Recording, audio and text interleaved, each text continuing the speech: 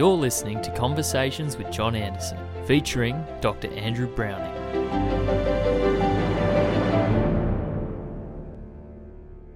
This conversation is with Dr. Andrew Browning. And Andrew has written a book which I picked up only a matter of 8 or 9 months ago and could not put down. It's called A Doctor in Africa.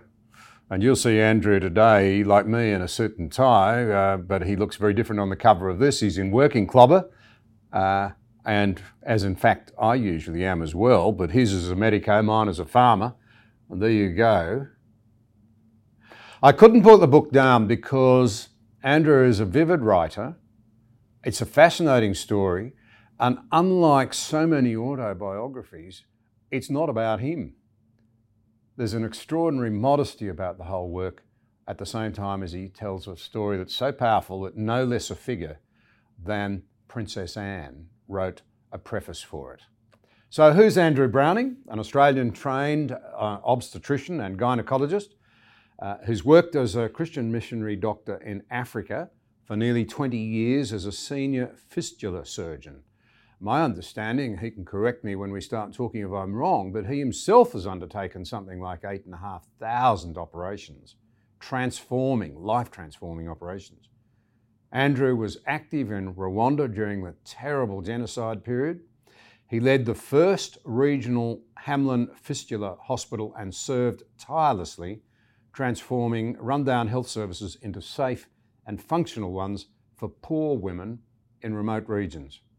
He continues to operate fistula camps in Malawi, Sierra Leone, Kenya, Chad, Uganda, Congo, and Togo. I found him very inspirational, not just because of the book, and his profound commitment to using his talents for the benefit of others, when so often most of us want to use them for ourselves, is what lies at the base of my great respect for him.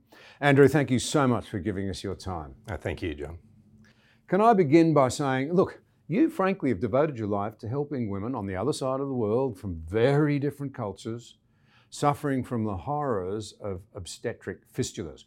Firstly, can you tell us a little bit about what this condition is and what it actually means for the women who have this terrible problem?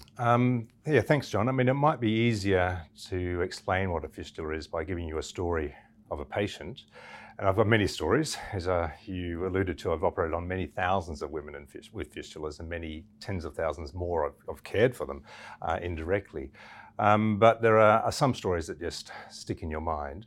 And I'll tell you the story of Ngolo, who was a patient of mine in East Africa some years ago. And she was quite typical. She was living in a remote village in southern Tanzania, miles from any sort of medical infrastructure or help or midwives or doctors. So Ngolo grew up in a little village. She was married she doesn't know the age, but probably about the age of 15, and soon after became pregnant. She did what all the women in her village did, and she went in labour in her mother-in-law's house and tried to deliver her baby. After a full day of labour, she still hadn't delivered her child. She'd got into what's called obstructed labour, and this is the medical part of the talk, John. Yeah. I actually gave this talk to a boys' school just recently, and this part of the talk, one of the boys fainted. And so I asked the teachers, should I turn it down? They said, don't worry, he fainted in sex ed class, so you're all right. So, but I'll give you that explanation. Obstructed labour means that the baby's just getting stuck in labour. So if this is the mother's pelvis, baby's head, it's getting stuck. There's a mismatch. Either the pelvis is too small, head's too big, or maybe the baby's coming out the wrong way, it's getting stuck. So this happened to Ngolo, as it does to many women in Australia as well. But for Ngolo, she couldn't get to a hospital, she couldn't have a caesarean, an operation, so she stayed in labour. Another full day passed, and after 2 days of labour, she still hadn't delivered her child. The husband was beside himself. He knew that she should have delivered by now, but didn't know how to help. He was illiterate. He'd never been to school, but he had the idea that if he boiled some water and put her feet into the boiling water, that might stimulate her uterus to contract. He did this for 2 more days, and after 4 days of labour, she still hadn't delivered her child. She was now unconscious, and unconscious on the 5th day of labour, she delivered a dead or stillborn child. It took her 2 days to regain consciousness, and when she did regain consciousness, she found that she was leaking uncontrollably from her bladder and also her bowel. Because she'd been in labour for so long, the baby's head had been pressed against the bones of her pelvis, so all the tissues between bladder, birth canal, rectum, birth canal, all had its blood supply cut off, so those tissues died. So after she delivered her stillborn child, all those dead tissues came away and she was left with a big fistula, or a hole between bladder, outside world, rectum, outside world. So she was leaking continually, she smelt, she was ashamed, husband divorced her. She went back to live with her mother. The mother couldn't keep her inside the house because she smelt so badly. She was too ashamed to go to church or to the community. So she locked herself away in a little hut, and unable to walk because of burns on her feet, she stayed in that hut for 18 months. After 18 months, she was found by a mission and taken to a hospital about 100 kilometres away. They tried to help her. They operated on her 3 times. But she couldn't be cured because they hadn't been trained in this fistula surgery, it's called. She was then found by our outreach workers and brought to us in northern Tanzania, a huge 2-day journey for her to come to us. And we operate on our patients with a spinal anaesthetic, so they're awake during the operation. It's a very safe anaesthetic. But Ngolo, as we operated, had so given up hope that she could ever be cured that she just sobbed uncontrollably throughout the operation. We operated.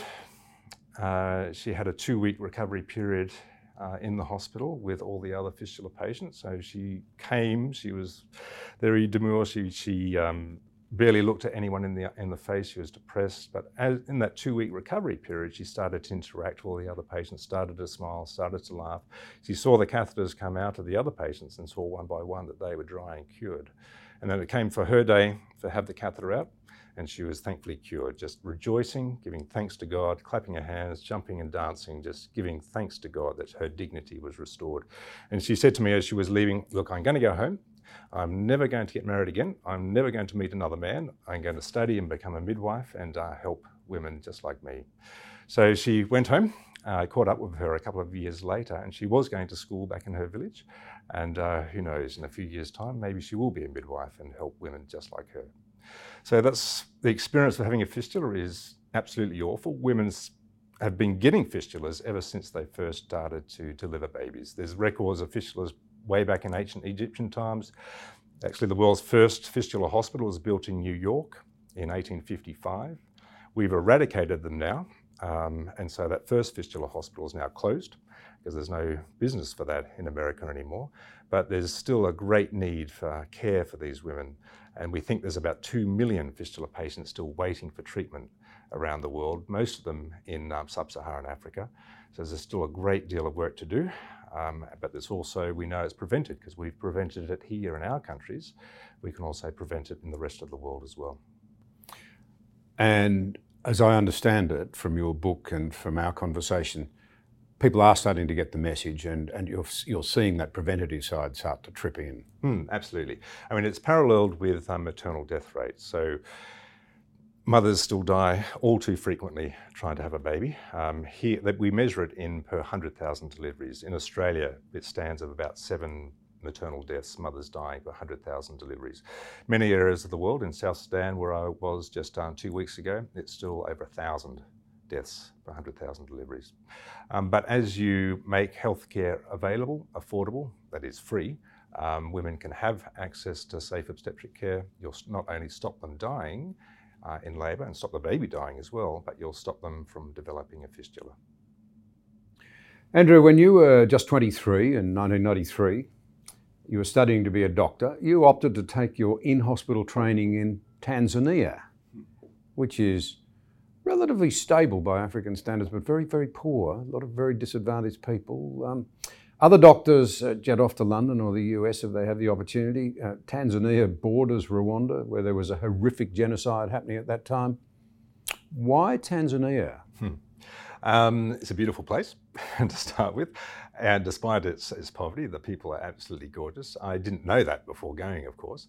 But I grew up in a Christian household, and we were surrounded by stories of mission. I had an aunt growing up in Africa. I had uncles and aunts who were missionaries in various other places of the world as well. Grew up in a church that supported missionaries. And at the age of 6, I was sitting in Sunday school in the church hall in Bowral on a freezing cold Bowral day, if there are anything else but freezing cold days in Bowral, on the bare wooden floor at the feet of this returned nurse missionary. And she's telling all sorts of romantic, wonderful stories of helping people in Africa and serving God over there, and just the wilds of Africa, the animals, the different tribes. I was captivated as a 6-year-old. And I guess that sort of childish imagination hasn't left me. And so at the age of, about 22, 23, I think it was, had the opportunity to work in a hospital anywhere. And so I chose that mission hospital that lady had returned from in Tanzania. So I packed my bags and off I went and experienced what mission life was like firsthand for the first time. It's an interesting contrast. I went to Moshi, depending how you pronounce it, in Tanzania a few years ago. And I met there a young Tanzanian doctor who'd trained at the Lutheran Training Hospital there. It's one of, I think, only 3 major training hospitals in Tanzania. Mm-hmm. And he couldn't wait to get out of Africa. He was engaged to an Australian girl, and all he wanted to do was to get out of there, despite their critical shortage of doctors, and come to Australia. But you've chosen to do exactly the opposite. So it says something very interesting about your commitment to serving others. Well, I guess that the inspiration when I was 6 from the feet of that missionary lady was to serve as a missionary doctor. But it wasn't until much later, when I was actually 14, that I committed my life to Christ, took that step to become a Christian. And there was nothing more liberating than to confess that Jesus is Lord and believe in your heart that he raised from the dead. That really renewed, refreshed my life. And I wanted to use and committed then to use the skills that he had given me, the gifts that he had given me. I didn't deserve any of these medical talents or whatever. I mean, they were given to me. So I wanted to use those to serve God. And what better way to serve God than to serve the poor? And there's plenty of poor people in the world, and there's more poor people, comparatively, needy people needing healthcare in Africa than there are in Australia. So in some small way, try and balance up that equation. I've often thought it must be an incredibly difficult cultural adjustment when you've been out there living in those circumstances and so forth. And you did it as a young man because you came back here to further your training. So you'd seen it, you'd become enmeshed, you'd become excited by it at one level, the challenge of making that service contribution. You come back here where, if I can just be critical of mine and your culture for a moment, we tend to take things for granted. We're not very thankful for what we've got. How did you cope then with that adjustment? And is it still a big adjustment for you? You go backwards and forwards? Yes, it is. Thanks, John. Thanks for perceiving that. It's and I've just come back from Africa a week ago, so you probably caught me at my most critical time. It takes, when you're in that culture and dealing with the very real and tragic issues of life, and then you come back to Australia and everything is so lovely in comparison. I mean, you have, if I could just maybe digress a tiny bit, I mean, my children grew up in Africa, and my youngest just the other day said, look, when we lived in Tanzania, we often didn't have water in the house. We'd have to go fix it with buckets, and we'd have to boil it to have a bath and that sort of thing. We didn't have electricity for great lengths of time, for days on end. There was sometimes food that we didn't have, and or the police would stop us on the road and hassle us. But I was always grateful for everything. But here in Australia, we always have water, we always have electricity, the police never stop us, we always have food, and I'm no longer grateful for anything.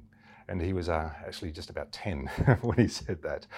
Very insightful, but I feel that too when you live in a culture, and I've lived with some of the most underprivileged cultures. If you're talking materialistically, talking spiritually, they're very privileged, but materialistically, some of the most unprivileged peoples in the world, and you come back to Australia where everything is just given to you, people just lose their sense of gratitude because it's just all there for them. And if I was to be critical, that's the biggest culture shift going backwards and forwards, the lack of gratitude for everything that we do have. But people work for it hard here, there's no doubt about that. They really do work hard to get that, and but a sense of gratitude for that would not go astray. Yeah, my family often uses a hackneyed phrase that probably everybody's heard, but we'll be discussing what looks like some terribly serious problem, and then somebody will just break the ice by saying, yeah, well, this is a first world problem, isn't it? And just building on that, I took my family, because I wanted them to see how fortunate we were. We had 4 kids, to Tanzania. And my, at that stage, 12-year-old daughter, we went from Tanzania to London, and we were walking in Hyde Park, and I said to my 12-year-old daughter, who's very perceptive, very different, isn't it? And she said, yes, Dad, it sure is. We've been in Tanzania where they have nothing, and they laugh and they smile and they interact. And here in London, people seem to have everything and they all look miserable. It really struck me. It's a very interesting thing out of the mouths of children sometimes. Yes. Yeah. Now, many people in Australia, anyway, will have heard of Dr. Catherine Hamlin, the Australian doctor. Her husband, I think Reg was his name. That's right. They started this work and became well known. You got to meet her, I think, and I think she interacted directly with you and asked you to pick up her work. That's right. Is that what happened? Yes. So to explore missions, I went and in 1996, I think it was, I went to Ethiopia to work with my aunt, who's been living there since 1973. She's quite a legend, I gather. Val, yes, she's the black sheep of the family. And she's extraordinary, actually. She's married into a nomadic tribe in the desert. She runs a huge development organisation employing 750 people, bringing literacy work.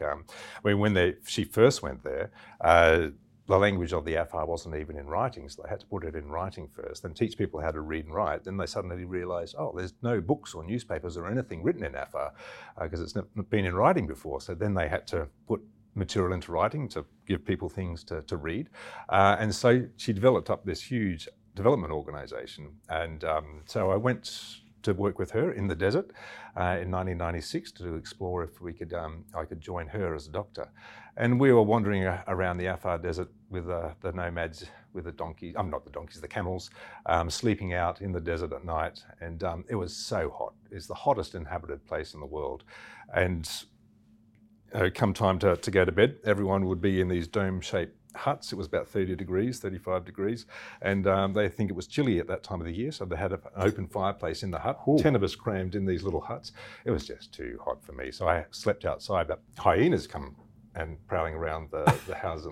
So I had to sleep with a guard next to me, and every now and then there'll be a bang, bang as he shoots this Kalashnikov at this hyena getting too close, and this yelping hyena running away.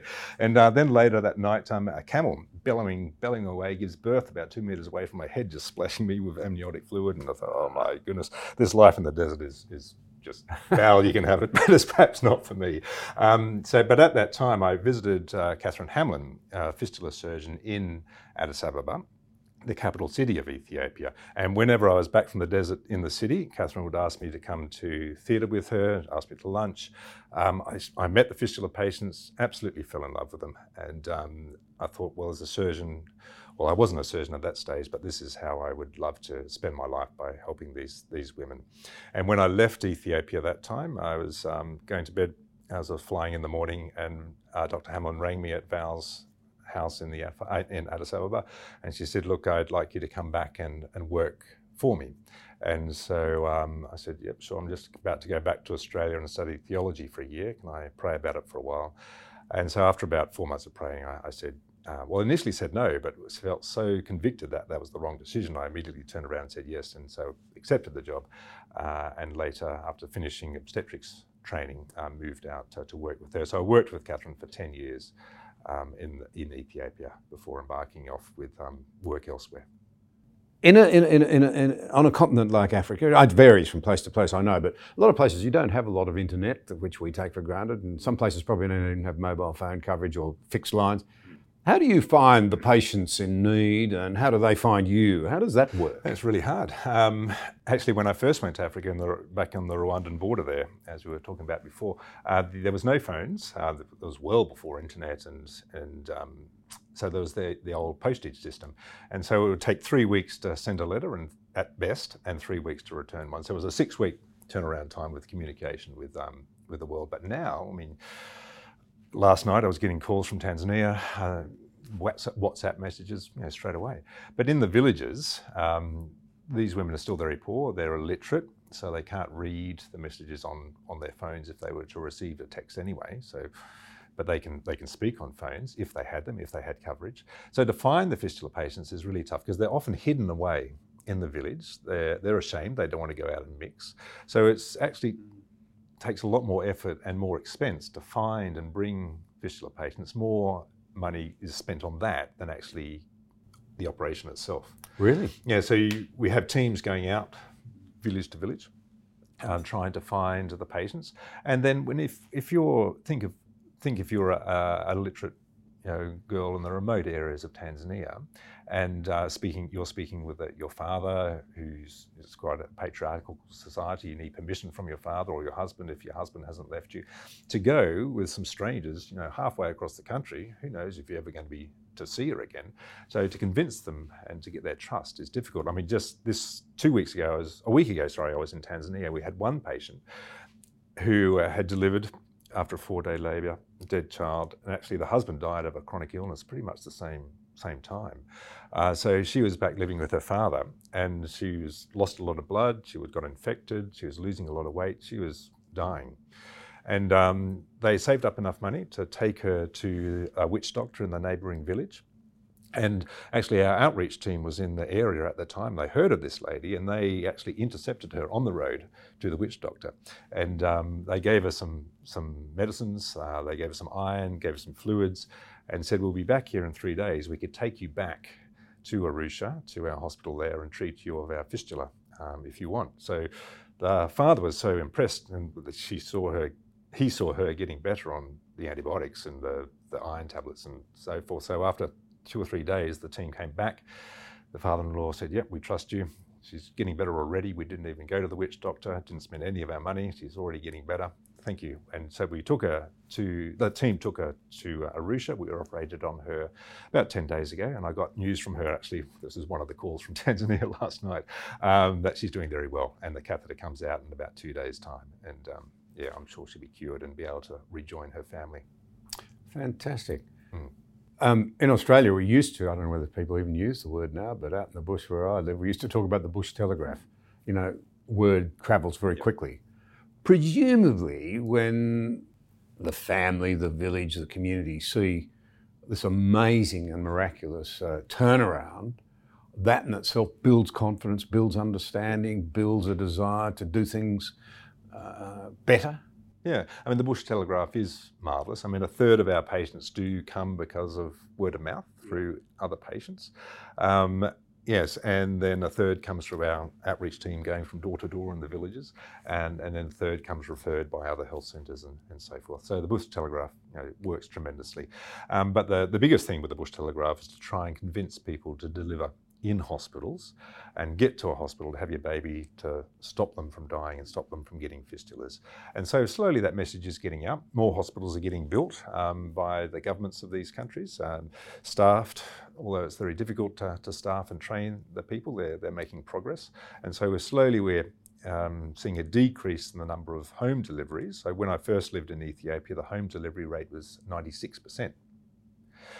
So few hospitals, but now it's down to around 70%, so moving in the right direction. Similar statistics with Tanzania, not quite as dramatic. Slowly, progress is being made. Back to, we've touched on it, but I'd like to go back to, I mean, this is such a big thing for us to get our minds around, that you've done something that a man of your talents would not normally do.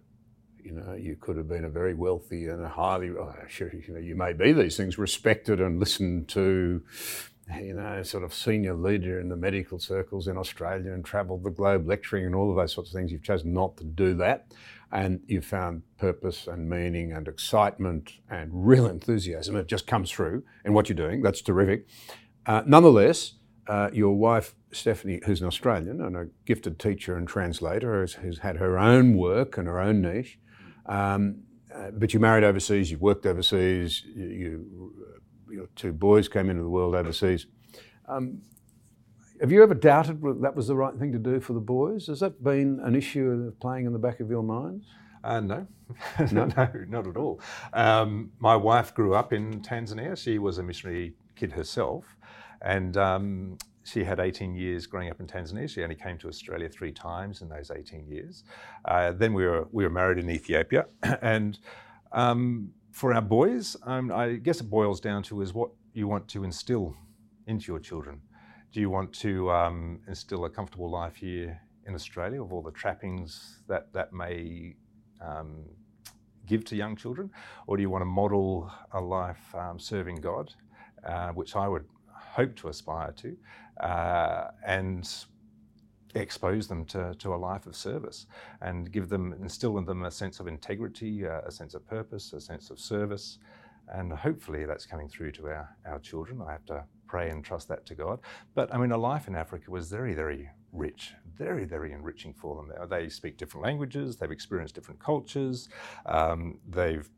William's best friend that he still prays for every night is an orphan boy from Ethiopia, and he now communicates with him on WhatsApp. And you mix and deal with all sorts of different people in their lives. I mean, they had a life that was so free in Africa, playing you open the gate of the house and you're immediately surrounded by 20 boys because you're the only kid in the street with a ball. So you're out playing soccer just on the streets all day, running around. They had a very free, very rich life in Africa, and they've been back in Australia for 5 years now. Even last night, both of them said, "Oh, we miss Tanzania." You mentioned in your book the old adage that God does the healing and the doctor gets paid. I'm not sure that you did get paid very much. A couple of goats here and there. But are there times when you sort of look back, you've done an operation or what have you, and you sort of think, oh, I don't know how this is going to go, but there's been a really miraculous, really extraordinary sort of shock when it's come right? Yeah, plenty. There you go, plenty. Yes. Yeah. No, in medicine, we're fooling ourselves really. There's very little we can do to cure people of illnesses. We can't cure, for example, blood pressure. We can manage it, we can't cure it. There's very, very little that we think we're very clever doctors can actually do with the body. And there's been some miraculous things. I mean, I can't help but think it's just the intervention of God. I just got no other explanation for it. I am a scientist. I do rely on my knowledge as a scientist, as a doctor, to treat and to do my best. But sometimes I'm just completely astounded by what happens in the body. For example, there was one lady in Sierra Leone. She was coming postnatally to the clinic. I was working in Sierra Leone at the time. She delivered her baby. She was coming for a check. And she had high blood pressure, which is a bit of a risk for things going wrong. And she was in the waiting room sitting next to her husband, and her name was called, and she didn't move. And the husband looked at her and didn't move. And she was actually dead. And they asked the husband, "Oh, how long has she been like this?" And she said, "Oh, she hasn't been talking for the last half hour." And so we rushed and got her onto the resuscitation table, resuscitated her. It took us about 20 minutes to get a faint little heart rate back. Tried, intubated her, extubated her. She took a few gas, died again, heart stopped, breathing stopped. Resuscitated her again for another 40 minutes, got a faint heart rate back, a couple of deep breaths, gas of breathing. That was it after about an hour and a half of resuscitation. Usually after resuscitating, you give up after half an hour or so. We don't know how long she was dead before we started resuscitating. What kept you going? Just the hope. Yeah. It's very hard to stop. Yeah, you just want to hope, you want to pray. So this is now late at night. we prayed, it was in the evening. We said, well, let's call it, we'll have to stop. Even if she survives, she's going to be so incredibly brain damaged. There's no life for her here in Sierra Leone. She's impossible to support. So we prayed for her, left her. We all went about our duties. I came back the next morning and fully expecting to hear that she had died in the night, because we left her, she had a faint heart rate, she was taking the occasional gasp of breath. Anyway, she was sitting up in bed talking to her husband.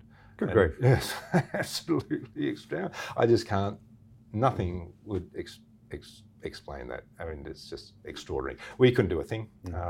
God healed. That's the only explanation I can say. Interestingly, at a time when faith is being pushed to the corners, really, in Western society, that's not true in Africa, is it? I mean, there's an old saying that Christianity is a mile wide and an inch deep. sub-Saharan Africa, perhaps an estimated 500 million, I'm told, people with some sort of nominal attachment at least to Christianity. But would you say that you're seeing a deepening of people's faith and understanding when they come into contact with the sort of work that you're doing? Oh, absolutely. I mean, that's deepened my faith. I would say I've learned much more from them than I've imparted to, I've learned much more from them than I've imparted to them. And that's the sincerity and the depth of their trust in God. I mean, as missionaries, I was there as a missionary serving God, and they welcome missionaries. They're a very religious society, and they are not suspicious of people professing a faith.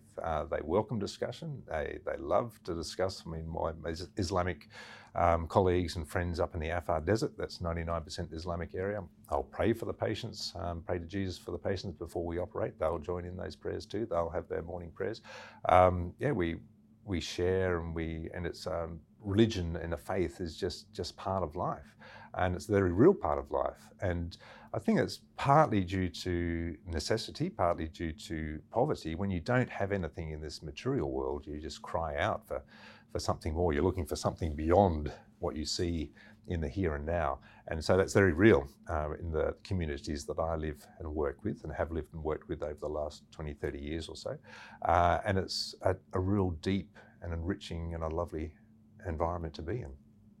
You've hinted a bit, Andrew, at what we can learn, what you've learned and what we can learn from our interactions in some of these less fortunate places. We send experts all over the world to teach them what we know. And in part, that's what you're doing. You're taking Western medical knowledge in there to great benefit. But can you just draw out this idea that you've learnt a lot from them? Because I think often we're a bit patronising. I mean, you've alluded to the fact that we go in there and say, we'll help you if you do X, Y, and Z, and deny them agency, and they feel that they're being colonised again.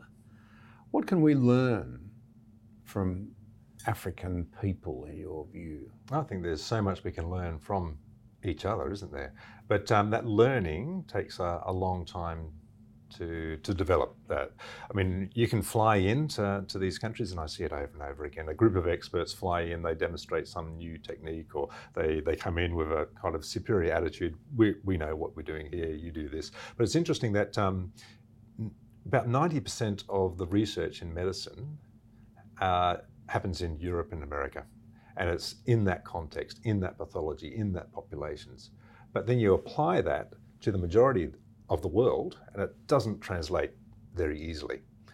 So I've had to do, as a doctor in Africa, I had to do a lot of learning from them of how to handle these diseases in those contexts, because they do present differently. The management is often quite different as well. The context is different. Yeah, there's so much I've learned as a doctor from them to start with, but as a human, I've learned far, far more from them. I mean, and there's so much more we can learn from them as a continent, how to be satisfied by and happy living the simple life, how to be content, not just grabbing more things by building up our life with consumerism, but just to be content by just with a few possessions, to be happy, not to be so task driven all the time, and relationships. I mean, the community ties and the family ties are so much stronger. And I think that leads to far greater happiness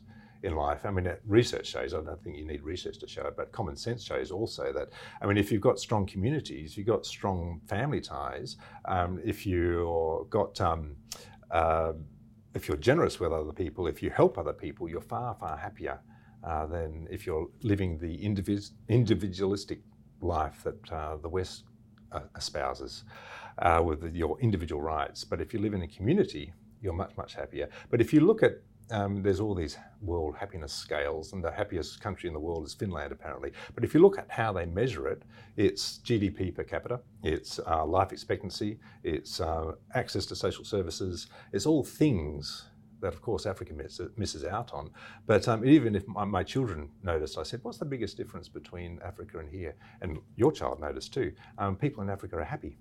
And because they've got those community ties. I mean, you don't put your child into child daycare and pay a stranger to look after your child the whole day, because you've got a village there that looks after your child. It's with them, it's interacting with them, the people that they love, they know, it's being cared for in a very real way. And we've missed out on that in the West. There's a lot that we can learn from Africa, and just of what the important things in life are, and how to be happy. And they do have a good time. I mean, I just recently in Uganda, and I was there on a Saturday, so I walked down to the local football field just to watch a game. It was just a party. It was so much fun. I mean, the football field was on a slope like this. It had a huge anthill in the middle, but there was guys playing in the mud. Half of them didn't have shoes. Everyone was shouting and cheering and having a great time. One guy got off, he stripped off his shirt, got off and had a kick of the ball, kind of like a pitch invader, and everyone was laughing and cheering him, and there was chickens running across the field. It was so much fun. But I went to a soccer game on the Central Coast. My son was playing, and it was completely different atmosphere. The parents were taking it very seriously. Very seriously. Living their lives through their children. Yeah, shouting at their children. It wasn't much fun at all. I mean, they really do know how to enjoy life, and the important things in life as well. That's one thing that we need to learn from them. That's one thing they need to share with us in the West. We know that, in fact, contrary to what many people think is happening around the world, we have a depopulation bomb going off in many parts of the world. China leading the pack, their population's in freefall, or beginning to go into freefall. Even Australia, 92 countries, population coming down. We also know that African and certain parts of the Middle East population are increasingly, and so 1 billion people roughly in Africa today.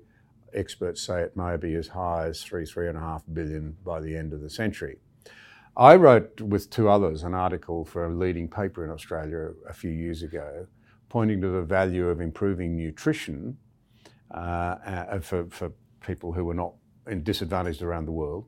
And we've done a striking job of it, I have to say. We're feeding another 5 billion mouths every day now than we were over what we were 50 years ago. The number of stunted children, malnourished people and so forth has come down dramatically. But I was really, and there's no other way of putting this, I was really taken aback, pretty offended actually, by the number of people who wrote in and said, don't go about this business of saving people's lives. We've got too many people on the planet, let them die. Actually, at a pragmatic point of view, I would have thought in Africa, if a husband and wife, or even just the wife, are thinking, I'm going to be able to deliver babies safely and they'll grow up and they'll be, I won't lose them, then I won't have as many children anyway. In fact, the answer is to lift their standards of living and get them into some decent sort of health and even social security parameters. A much more compassionate way to achieve the objective of avoiding, if you like, overcrowding, if that's your objective, or overpopulation in Africa. No, you already see that. I mean, the rising middle class. Can I ask, do you get people making that, why are you saving these lives? Absolutely. Yeah, all the time. And I'm continually shocked by that. I mean, it's a heartless, devoid of any sort of compassion or humanity. And if you had that person in your arms dying, gasping, dying of hunger, dying of thirst as I have, how can you ignore them and say, look, your life's not worth it, my life's much more valuable than yours? I mean, what kind of attitude is that? I mean, certainly from my Christian viewpoint, where we're inspired to love, we're told to love, we can't help but love when you've committed your life to Christ and know his forgiveness and his refreshing spirit. You just love, and you can't let that person go. You serve them and you want to do the best by them. But so that let those people die is just, I can't comprehend it. Sorry. I met a South African, a white, very, very wealthy man. Yeah. And he thought perhaps I could help. He mocked his own sort of sense of superiority. Yeah. So he took his private jet into a refugee camp in Africa. And the plane broke down. His own private plane. He was caught there for 3 days. Great. Yeah, and he described, this was in Cape Town when I was there a few years ago, the experience of having a mother coming up to her, crying her eyes out, saying, can't you help me, my baby's dying of starvation? And handed the baby over. And he said, I've got this baby in my arms and it dies in my arms. Yeah. And he said it was a life transformational moment. Absolutely. And he started a massive program for feeding AIDS orphans in Africa. Wow. Staggering number of people. But there he was, a very privileged white man by his own definition, and a baby dies in his arms. Yeah, maybe that's it. Maybe it's just because they haven't had that experience. They haven't been confronted with those situations directly, haven't met those people suffering and held them and spoken to them and looked them in the eye, that they have that reaction. You've pointed out that 50% of the healthcare in Africa is provided by mission agencies, which is pretty astonishing. Particularly when you think, actually, to be fair, there's a lot of other people trying to help as well, but it's still 50%. What would happen? Because many people in yours and my culture would say, "Oh, what are these? Do we still have missionaries? Shouldn't we have got rid of them by now?" What happens if they withdraw? They still provide a significant, faith-based or church hospitals still provide an enormous amount of the healthcare for Africa, variably put between 30 to 70%. So most quotes put it around 50%. So 70% of DRC's healthcare is provided by missions. So it's extraordinary, and that's counted by the number of beds that are provided to health. To serve the people. And it's the mission tradition. Hospitals, Christian hospitals, public hospital systems bore out of the Christian church way back in the Roman times, when the Council of Nicaea said, look, we're going to have a place to treat poor people, sick people in every cathedral city. And so the sisters were also the nurses, so hence we call them sisters, from the cathedral. So is that where it came from? Yeah. The idea of calling nurses sisters. Yeah, I didn't know that. I'd never heard that. Yeah, so that's why they called it the original out of the monasteries. Is that right? Yeah, that's right.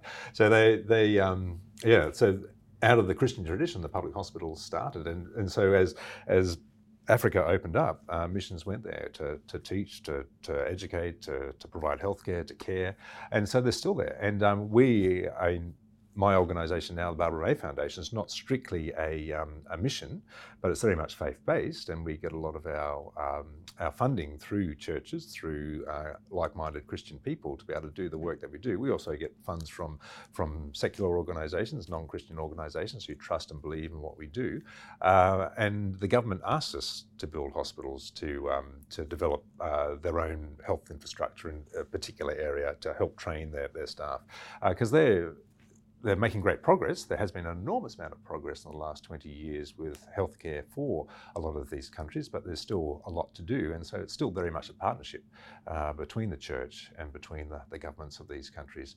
And so if Christians are to withdraw, I can't imagine they would withdraw, because that's not the nature of Christianity. You serve and do the right thing. But if they were, that would still leave a huge hole in not only the health system, but also the education system for a lot of these places.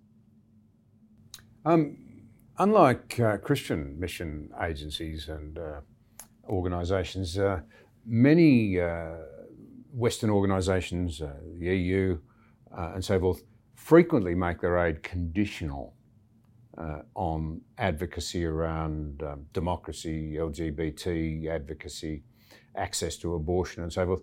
Do you have any thoughts on the sort of cultural effect of the West's insistence that they follow our values in a way that perhaps doesn't respect their own agency? Yes, so... Because some people would say, well, the Christians are trying to influence them yeah, to deny their own culture. Yeah, that's right. I've heard of that a lot as well. Yeah. But, as I said before, generally the Christians are welcome, the missions are welcome, because they are a religious culture, a faith-based culture, and we're welcomed with open arms. Often when I go into a place, I might meet someone that says, "Oh, are you with the UN?" I said, "No, no." "Are you with the embassy?" "No, no, no." "Oh, you a mission?" I said, "Yeah, I'm a missionary." And immediately the atmosphere just dissolves into one of familiarity and welcome, which is lovely. And because you've been living with the people, you've learned, I'm hopeless with languages, but I've learned some language, but you've served them and you've worked alongside them. You don't live in a great big house and have a huge salary, much higher than theirs. You try and identify with the people much more. And they recognise that as freely given love. And that breaks down all sorts of barriers. And it's a lesson that I learned very early in my career. One of my first major operations I did as a fistula surgeon was a lady who was from an area of Ethiopia, Islamic area, and she had a fistula, of course, and she didn't speak my language. She didn't have know my religion, she didn't know my culture, and I didn't know hers. We really had absolutely nothing in common. And I'm sure if we talked to each other, there wouldn't be much that we could agree upon. But I wanted to help her. I felt compassion for her. I mean, I think that was God-given. But her injuries were so dramatic, there's nothing that anyone could do to cure her. She was one of the few percent of ladies that are beyond cure. The bladder's been destroyed, the birth canal's completely destroyed. You can reconstruct as much as you can, but there'll still be leaking some urine. And so I did my best, but I had to talk to her after we removed the catheter, and she was obviously still wet. And I said, look, we've tried everything, I've done my best. But I was almost in tears, just it was my first patient that I couldn't cure. And I said, look, but we can't cure you. We're going to have to find ways to help you live with this condition. And she just looked at me and said through a translator, she said, out of all the people I've met, this place and this hospital, all my people, they rejected me. All my family, they rejected me. You've come here, I've come here, you've put your arm around me and you've helped me to stand, even when no one else would come near me because I smelt so badly. You've helped me on and off the operating table, you've helped me get out of bed, you've loved me, and that's enough. And so that just simple thing, by sharing love, is what we try and do as a Christian, and it changes lives, it changes cultures, it changes people, as Christ's love for us changes us and to a life that serves. But yes, I mean, a lot of aid is conditional. Even donors, I went to one of the 4 major banks here in Australia recently, trying to get money out of them. And it became evident that their charitable giving was to help youth get jobs as long as they opened an account with them. So I thought, this is not giving, this is just investing. So it was always something conditional. And likewise with the big donors, they come into countries now and they say, you must do this, otherwise we won't give you the money. And to quote a good friend of mine who's actually was the professor of geography at Dar es Salaam University in Tanzania, and very astute man, fully aware of the politics that's going on, he said we are seeing it now as just a form of neo-colonialism, a form of imperialism. Wow. He actually used the word, a very strong word, he said it's a new slavery. Wow. He said the West imposing their values on us when we don't want those is a form, he called it slavery. So very interesting and strong remark. He said a lot of governments now are saying, look, keep your money, we'd rather be poor than accept your imposed values. Yeah, and that's right. I mean, you can't change culture, you can't change people at the point of a gun. You can't force people. You can defeat people, you can enslave people, but you can't win people. And I think that's the difference between the Christian message, the Christian core essence is Christ's love. And that wins people, it persuades people, it attracts people, and that changes people. I have to ask you, because you've been involved in this work of restoring the dignity and the hope for Black African women, by and large, and by extension their communities. We've seen a lot of protests, sometimes pretty ugly in the West, ostensibly in the name of attacking racism under the Black Lives Matter banner. Now, that was avowedly Marxist. We know that. I can't help wondering whether people can see the contrast, you won't like me saying this, between somebody who walks the talk and someone who just does the talking. You may not want to respond to that, but I'm going to make that observation. All right. What you've done is a great challenge, and a good challenge. If you really care, then go and do something. Yeah, absolutely. Yeah, or contribute to those who are. Yeah, don't burn down businesses in an American city. No, your tool is love. And if you really value Black lives, or any life for that matter, the tool is genuine sacrificial love. So you returned to Australia during 2008 and started, did you start, or you were involved with the start of the Barbara May Foundation? 2 things. What is it? And in particular, you're obviously seeking to expand the reach and the work and the number of facilities across Africa. Can you give us a feel for those 2 and how, if people really say Black Lives Matter, they can help you help others or be involved? Yeah, so up until I came back for a break in 2008 and did actually some training in plastic surgery to learn how to reconstruct things more properly. And while back in Australia, we started the Barbara May Foundation. Up until that point, I'd been operating on up to 600 fistula patients, just myself every year, and training others and so forth. And so every day... That's a couple a day. We don't operate every day, but yeah. So some days you're doing... Yeah, some days you do 8, some days you do none. But but every story is a heart-wrenching story of loss, babies dying, of loss of dignity, and you know that it's preventable. So I'd been with Catherine Hamlin for those years up until 2008. She was busily doing the fistula work in Ethiopia.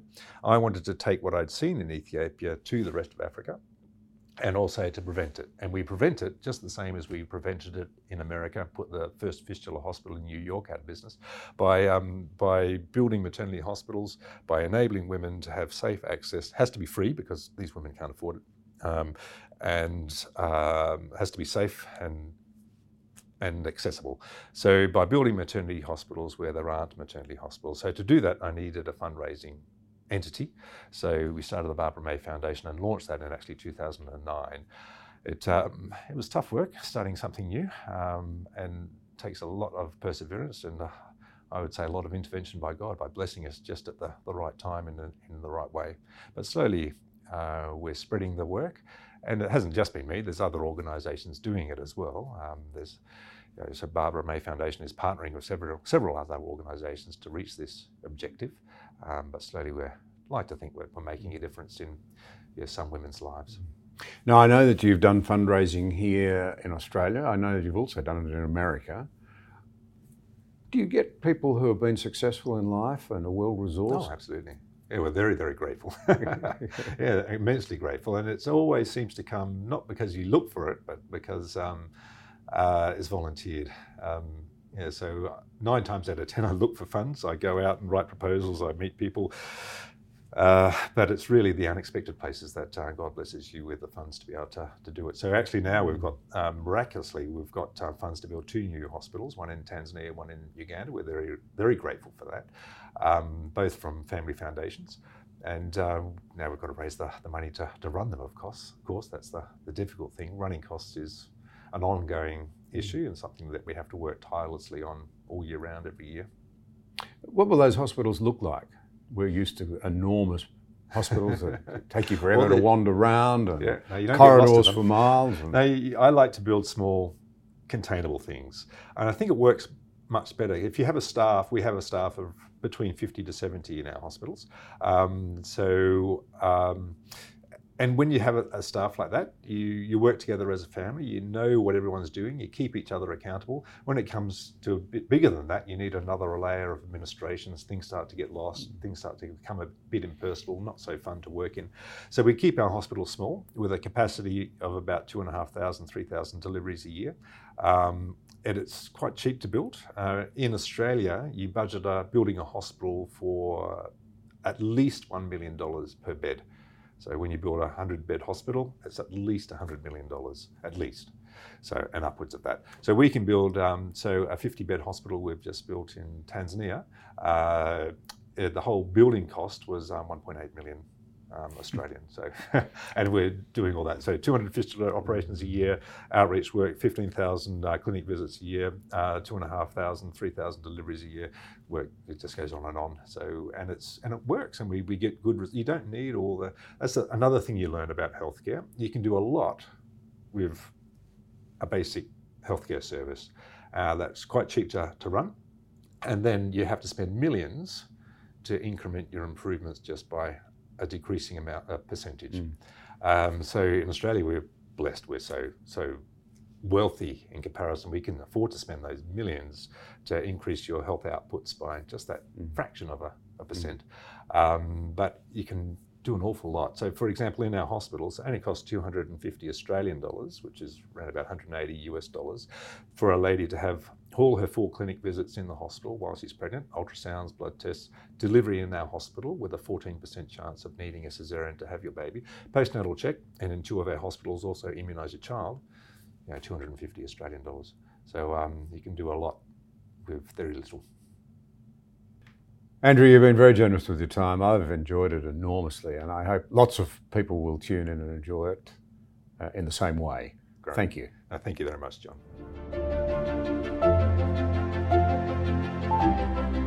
Thank you for listening to Conversations with John Anderson. For further content, visit johnanderson.net.au.